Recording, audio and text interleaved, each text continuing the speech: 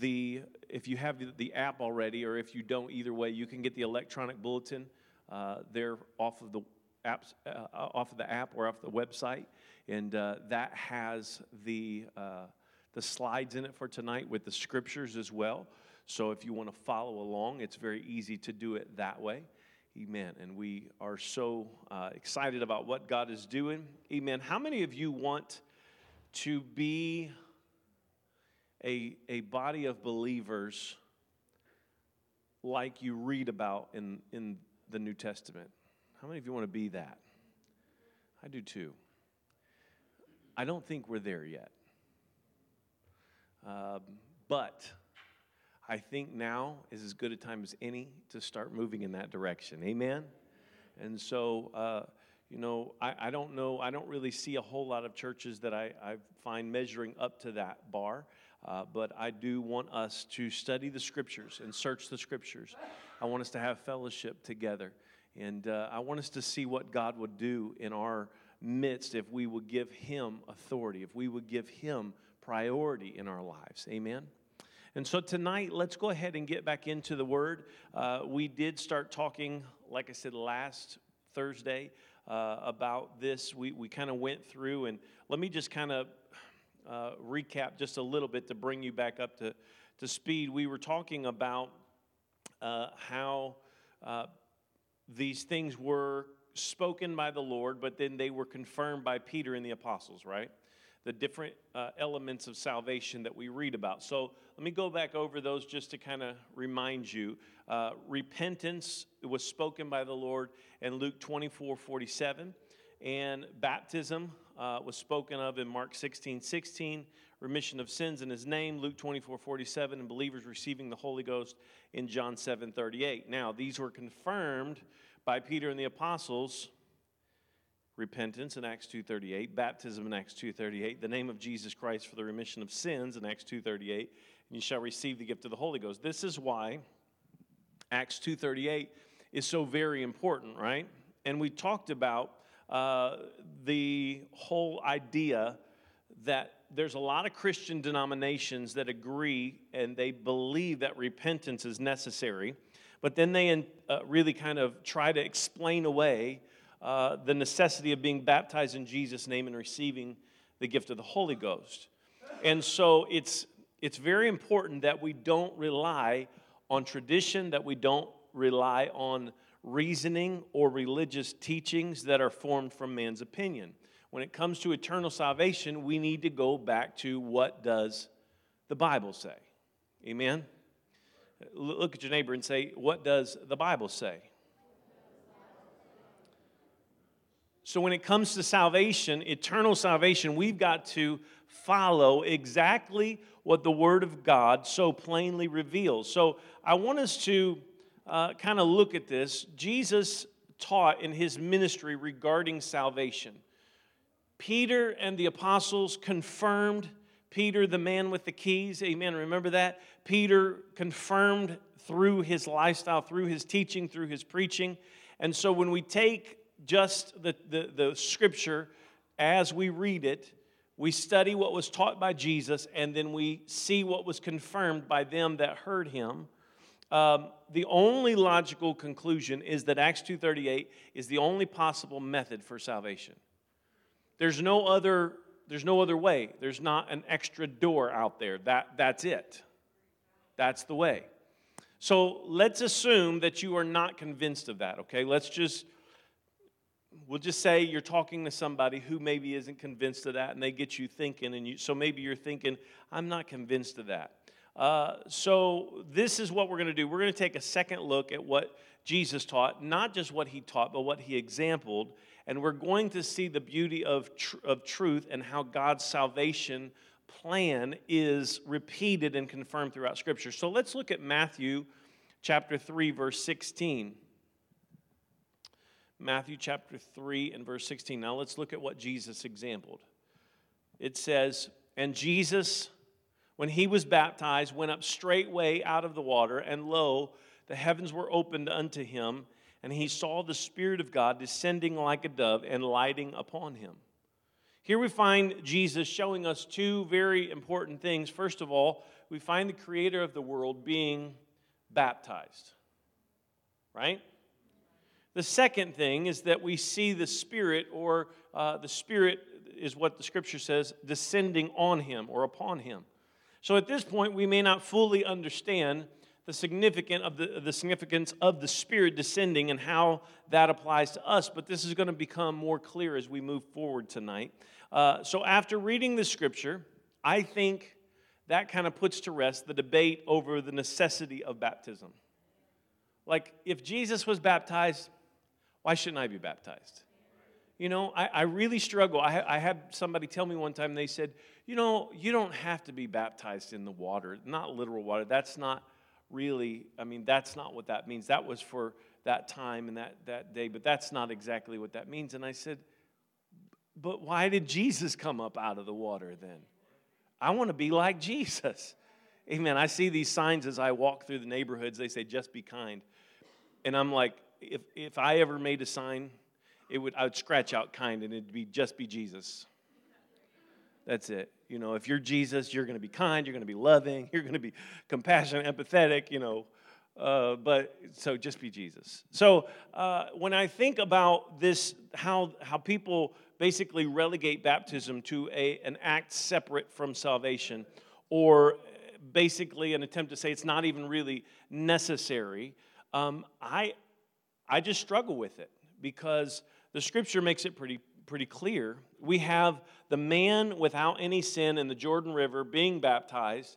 So how can we who are born in sin even question whether or not baptism is essential to our salvation if we know or understand it is for the remission or washing away of our sins? We are born in sin. He was without sin. So this is, to me, it just kind of doesn't make any sense. His example aligns with what he stated in Mark 16:16. He that believeth and is baptized shall be saved, right? Peter also states in 1 Peter 3:21, baptism doth also now save us. It's pretty clear. So two important truths, I think, to take from what Jesus exampled is, number one, he goes down into the water in baptism. Some people say, well, baptism is, you can just pour water, you can sprinkle water, you can splash water. It's just water. It's no big deal. That's not what Scripture teaches us. There's several illustrations where they're going down into the water, coming up out of the water. And so Jesus going down into the water, coming straight up out of the water, that shows us his baptism was by immersion. You can't come up out of the water if you never went. There you go. So that's the first thing. The second thing is the Spirit descends. So let's look at John chapter 3 and verse 5.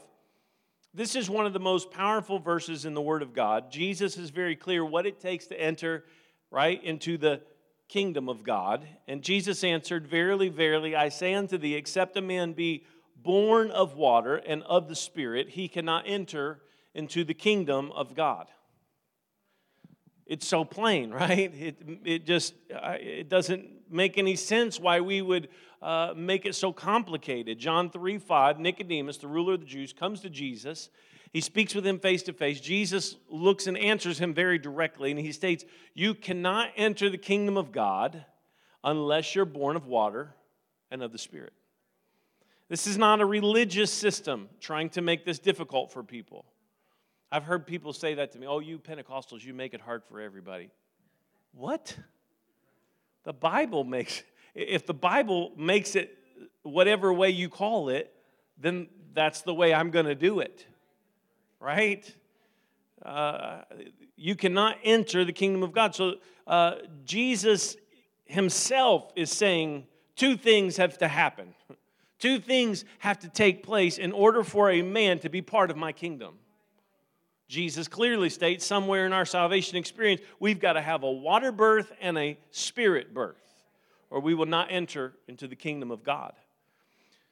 Oh, and there are so many arguments and so many people. It's like, anybody ever know somebody that tried to look for, easier ways to do things? And sometimes the easier way is not usually the best way.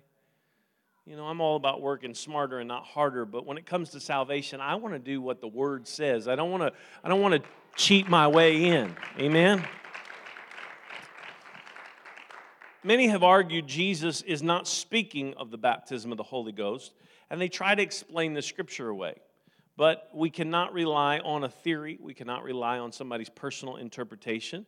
We've got to follow what is validated by the Scripture. So let's watch as the Scriptures give us somebody say four different accounts of the importance and the necessity of baptism, water birth, and the infilling of Spirit birth, or the Holy Ghost. So Acts chapter 8 is our next Scripture we're going to read, verse 14 through 17.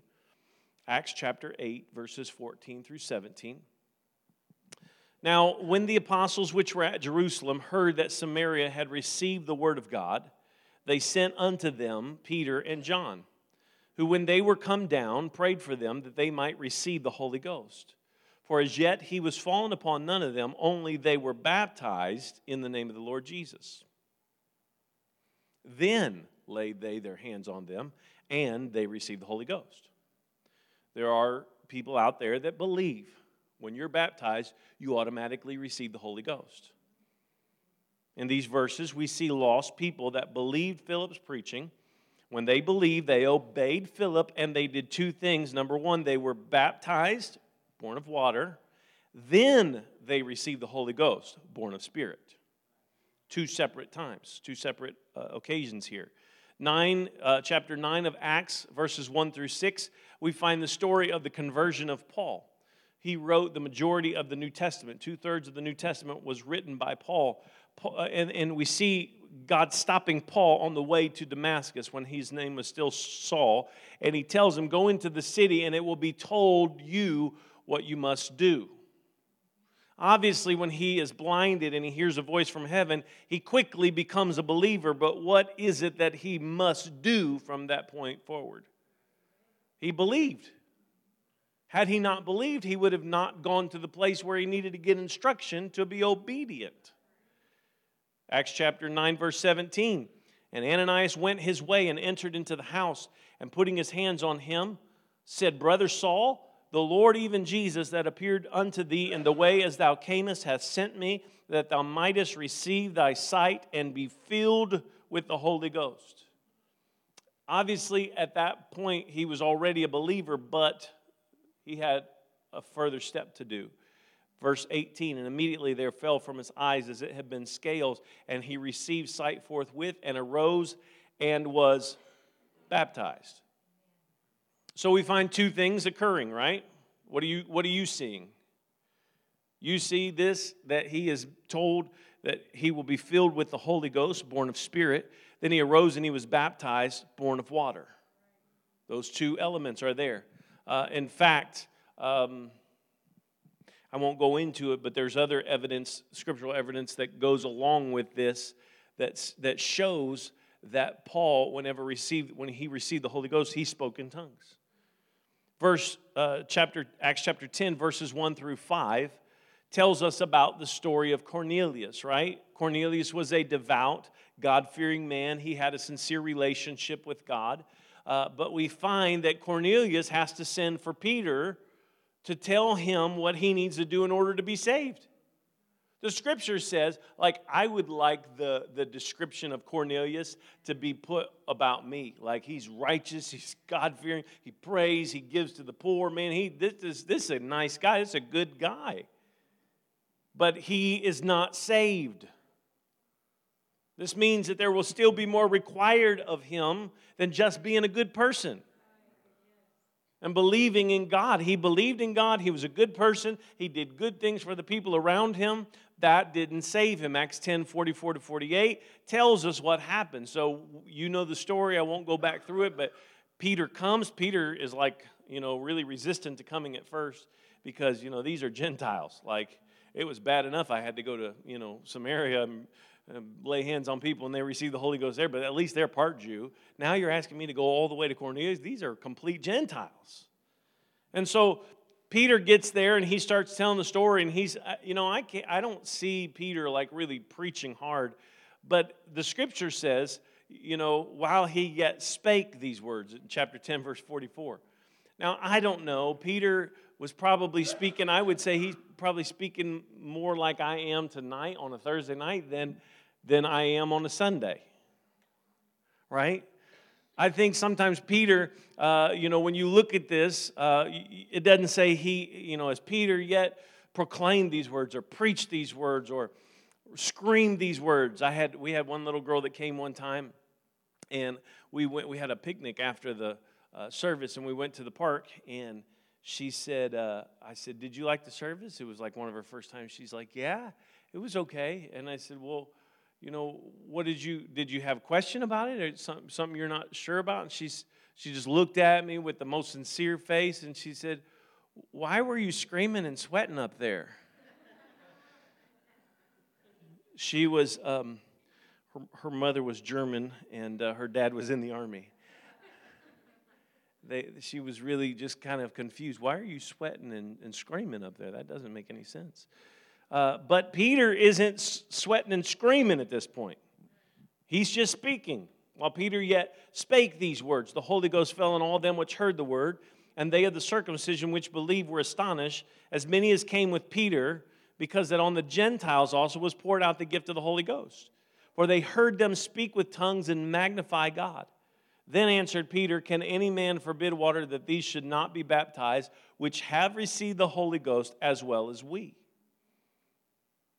And he commanded them to be baptized in the name of the Lord. Then prayed they him to tarry certain days. I want you to notice there are only two things that change for Cornelius and his household in Acts chapter 10. Because he was a good man already. He was already doing good things.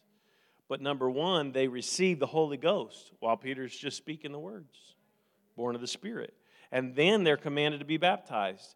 And so they are born of the water. So let's look at one more scripture in our scripture text. We find Paul, Acts chapter 19, verses 1 through 6. The writer of the majority of the New Testament focused on two things. I want you to notice the two things, okay? Let's read it together, Acts 19, 1 through 6. And it came to pass that while Apollos was at Corinth, Paul, having passed through the upper coasts, came to Ephesus, and finding certain disciples, he said unto them, "Have you received the Holy Ghost since you believed?" And they said unto him, "We have not so much as heard whether there be any Holy Ghost." And he said unto them, "Unto what then were ye baptized?" And they said, "Unto John's baptism." Then said Paul, "John verily baptized with the baptism of repentance, saying unto the people that they should believe on him which should come after him, that is on Christ Jesus." When they heard this, they were baptized in the name of the Lord Jesus. And when Paul had laid his hands on them, the Holy Ghost came on them, and they spake with tongues and prophesied. These scriptures, they show Paul finding certain disciples. These are good, devout people, spiritual people. He only asks two questions, right? What are the two questions? Have you received the Holy Ghost? Have you been born of the Spirit? And how were you baptized? How were you born of the water? This is important. This is why, good people, but they needed to make sure that they were on board with what Jesus had said. So why these two questions? Paul understands very clearly Jesus had put two things into motion that were absolutely essential: baptism of the water and baptism of the Spirit. So let's look at this. This common theme that runs through these 4 different chapters is really of ultimate importance for you and I, because being baptized and being filled with the Holy Ghost fulfills John chapter 3, verse 5, what Jesus actually said, that you have a water and a spirit birth in order to enter into the kingdom of God. In verse 7 of John chapter 3, we see Jesus saying this. He says, "Marvel not that I said unto thee, ye must be born again." When Saul, later renamed Paul, has his encounter with Jesus in Acts chapter 9, this is what we find. We find that Jesus uses the same word, must. Must. He tells Saul, "Arise and go into the city, and it should be told thee what thou must do." Is it simply a coincidence that these two things that Saul is required to do are be baptized and receive the Holy Ghost? These two things just happen to fulfill what Jesus says in John chapter 3, verse 5, a water and a spirit birth. Is it a coincidence that when Paul then finds certain disciples in Acts chapter 19, his only concern is, have you been baptized? And have you received the Holy Ghost? Obviously, what was a must for him is a must for them. Right? Is it a coincidence that in Acts chapter 10, the only things recorded in this chapter that took Cornelius from unsaved to saved and his family was baptism and the infilling of the Holy Ghost? Is it a coincidence that Peter, the man with the keys to the kingdom, is in his message on the day of Pentecost included baptism and the Holy Ghost when believers ask, what shall we do? The beauty of this truth is how simple and how much it is repeated over and over. In the Word of God, there are no coincidences. Amen. Man has devised many theories to explain away John chapter 3 and verse 5 in an attempt to negate the necessity of baptism, water birth, and being filled with the Holy Ghost, spirit birth. But as stated already, we talked about it already, we cannot rely on man, and we cannot base our eternal salvation on clever theories. We have got to go with what the Word of God has revealed to us. Amen. So let me just try to see if I can say it really, really simply. John chapter 3, verse 5 is the verbal expression of Jesus' actions. Matthew 3:16, Jesus was baptized. I heard somebody say one time, they said, well, you know, born of water, we're all born of water when we're born. Any nurses here? Couple? Few nurses here? That's not water, is it? If it was water, you couldn't breathe unless you're a fish. Are you a fish? I'm not a fish. I am not an underwater sea creature. I cannot breathe in water. Well, but you have that little tube. No. Do you know what it is? It's a different kind of fluid. It's called amniotic fluid. Jesus did not mean amniotic fluid. Jesus was not baptized in amniotic fluid. He didn't make a choice to go into amniotic fluid. He made the choice to go down into the water, come up out of the water. Amen? Jesus, not only did he teach baptism in the Holy Ghost during his ministry, but also in the book of Acts, we find overwhelming evidence of this teaching of Jesus being fulfilled. So whether it was to believers or to unbelievers, the message is always the same. They're baptized, born of water, and they receive the Holy Ghost. They're born of the Spirit. Confessing and accepting Jesus Christ and saying a sinner's prayer, they're all positive steps toward God. And they bring us to relationship, closer relationship with Him. But a lot of people will stop at this point and they will not fulfill the scriptural plan of salvation. I'm not trying to be mean or hateful or rude, but we've got to have more than just a relationship with God. We talk about, how some of us, we want to have a closer relationship with God. We do, but we must be born again. There were several people who had relationship with Jesus, but they never made the choice, amen, to be born again. We've got to have more than just a relationship. We cannot get caught up in what religion teaches or man-made traditions and what man thinks and what they theorize would be okay for salvation. We've got to follow to the letter what has stood the test of time, the rightly divided Word of God. Amen? Just think for just a moment, what would it have been like if you were in Jerusalem when Peter preached his first message after Jesus' ascension? You heard him confirm the message of repentance, baptism, and the Holy Ghost that was first spoken by the Lord. Put yourself in that place for just a moment. If we could have been there that night when Jesus was talking to Nicodemus, we would understand the essentiality of water and spirit birth. The beauty of the truth is how his words to Nicodemus so perfectly align with the message of Peter in Acts chapter 2, verse 38, a message of baptism, water birth, and the Holy Ghost, spirit birth. One simple question every believer must answer is this: do I know for certain that I have been born of the water and of the Spirit? We must understand that there is no room for incorrect or faulty interpretation here because Jesus was very clear. Without these two elements, you will never enter the kingdom of God. The story of Cornelius, Acts chapter 10, proves that more is required than just living a good life. More is required than just believing in God.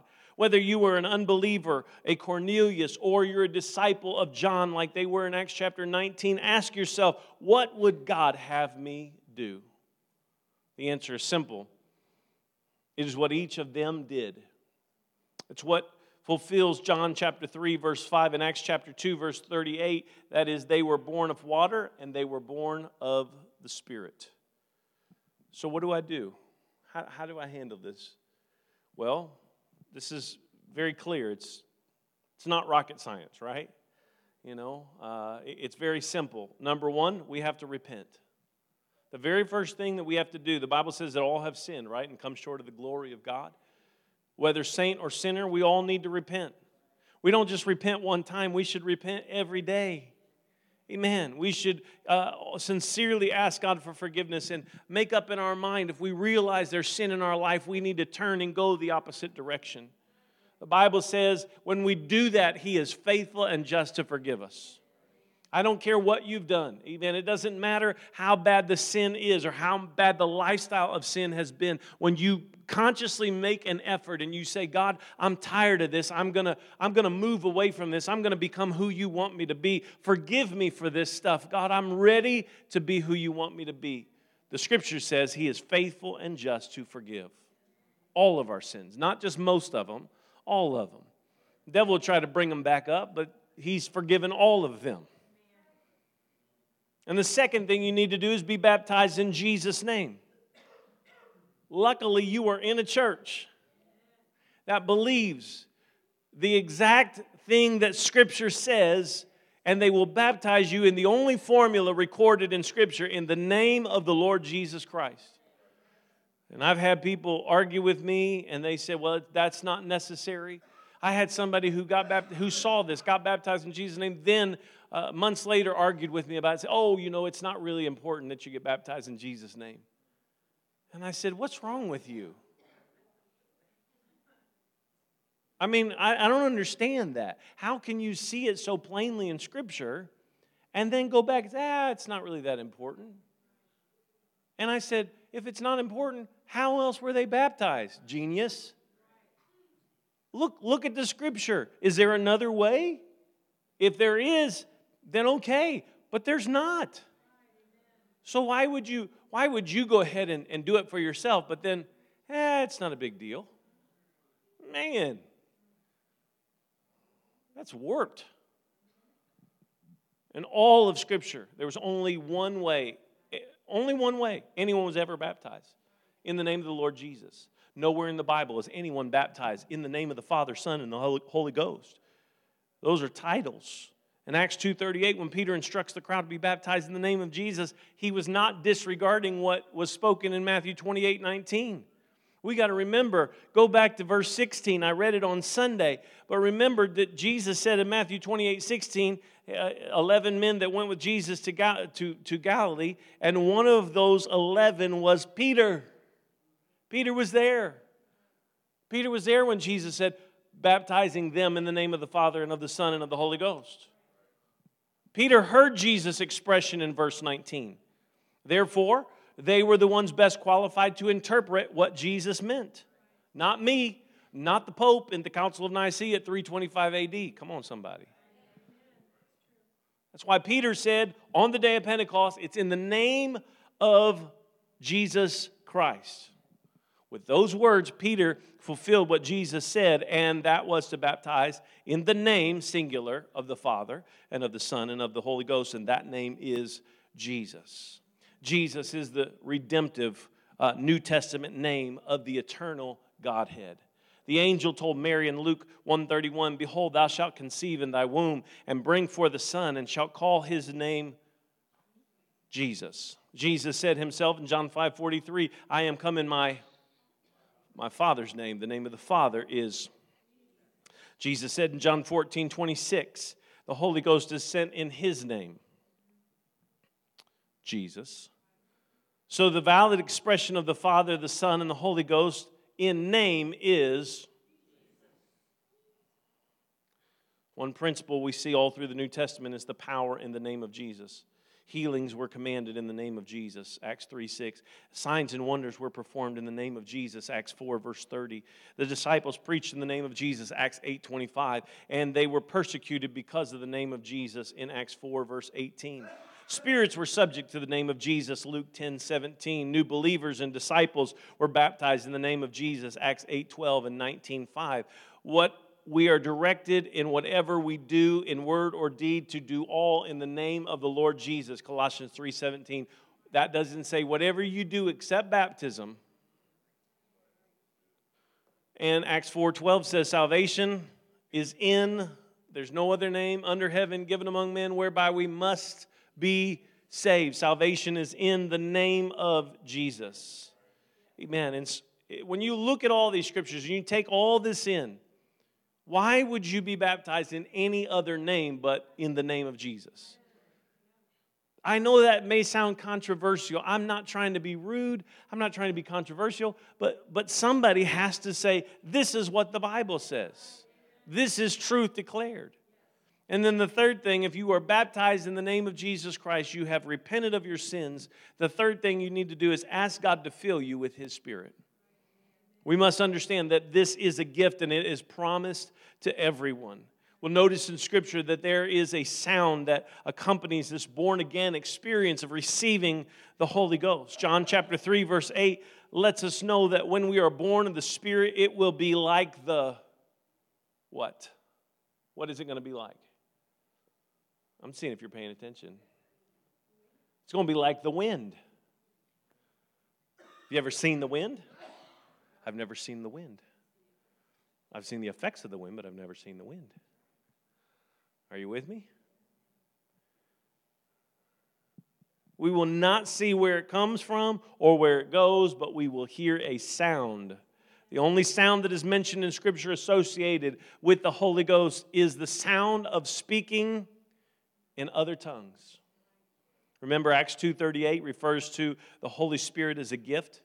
The Scripture says it's the Father's good pleasure to give us that gift. So what do you do? Open yourself up to receive whatever God wants to do in your life.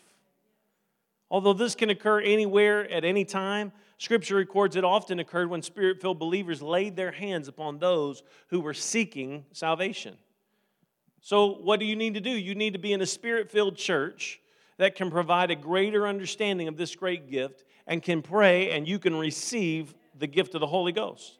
Amen. And if you're not sure, you say, well, I don't know where I should go. I'm not sure how this should happen. I tell you what, if you're listening to this, whoever gave this to you or whoever sent this link to you, why don't you ask them, tell me about your church. Amen. I want to know more about this baptism in Jesus' name and being filled with the gift of the Holy Ghost. Amen.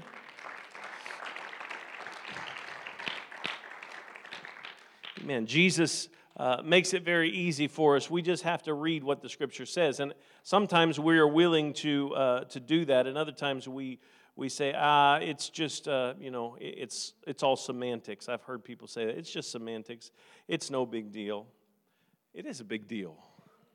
Jesus made it a big deal. I can't make it any less of a deal. Right? Jesus made it very plain. So this is what I want you to do. I want you to do something with me, and we're finished with that study. But I'd like for you, if you would, just pull out your Bibles or your smartphones, and let's turn right now to Revelation. Turn to Revelation.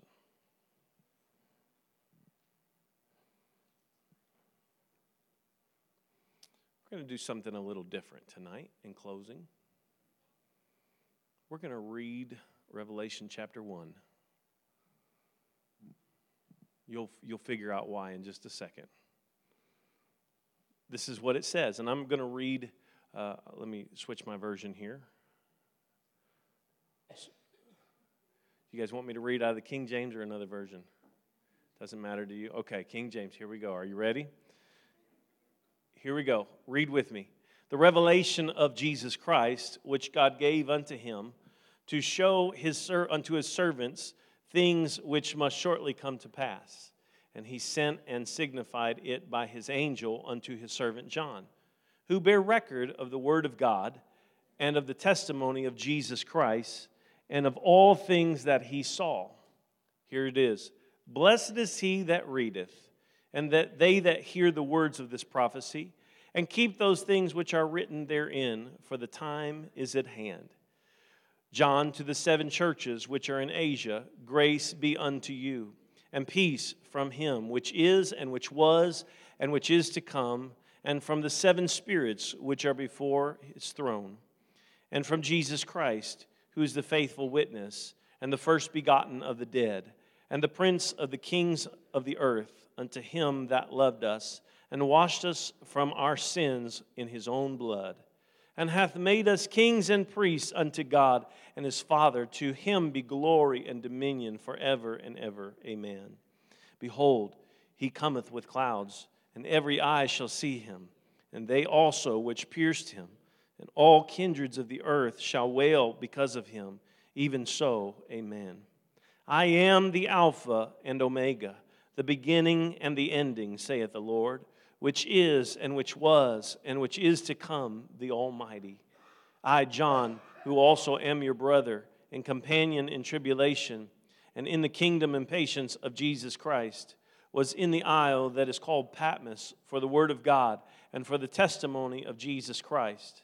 I was in the Spirit on the Lord's day, and heard behind me a great voice as of a trumpet, saying, I am Alpha and Omega, the first and the last. And what thou seest, write in a book, and send it unto the 7 churches which are in Asia, unto Ephesus, and unto Smyrna, and unto Pergamos, and unto Thyatira, and unto Sardis, and unto Philadelphia, and unto Laodicea.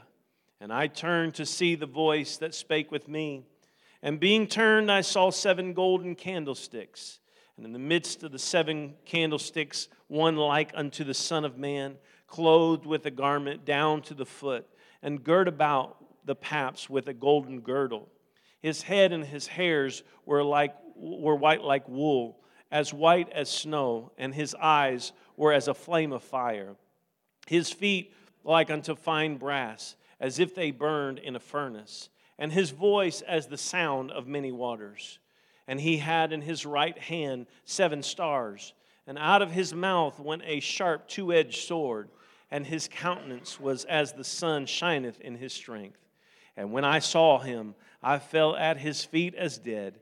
And he laid his right hand upon me, saying unto me, Fear not, I am the first and the last. I am he that liveth and was dead, and behold, I am alive forevermore. Amen. And have the keys of hell and of death. Write the things which thou hast seen, and the things which are, and the things which shall be hereafter, the mystery of the 7 stars, which thou sawest in my right hand, and the 7 golden candlesticks. The 7 stars are the angels of the 7 churches, and the 7 candlesticks which thou sawest are the 7 churches. I want you to notice verse 3 says, Blessed is he that readeth, and they that hear the words of this prophecy, and keep those things which are written therein, for the time is at hand. Many of us say we want to be blessed. Did you know that you can be blessed just by reading this out loud? You can be blessed just by hearing the word of God. Amen? Amen. Let's all stand.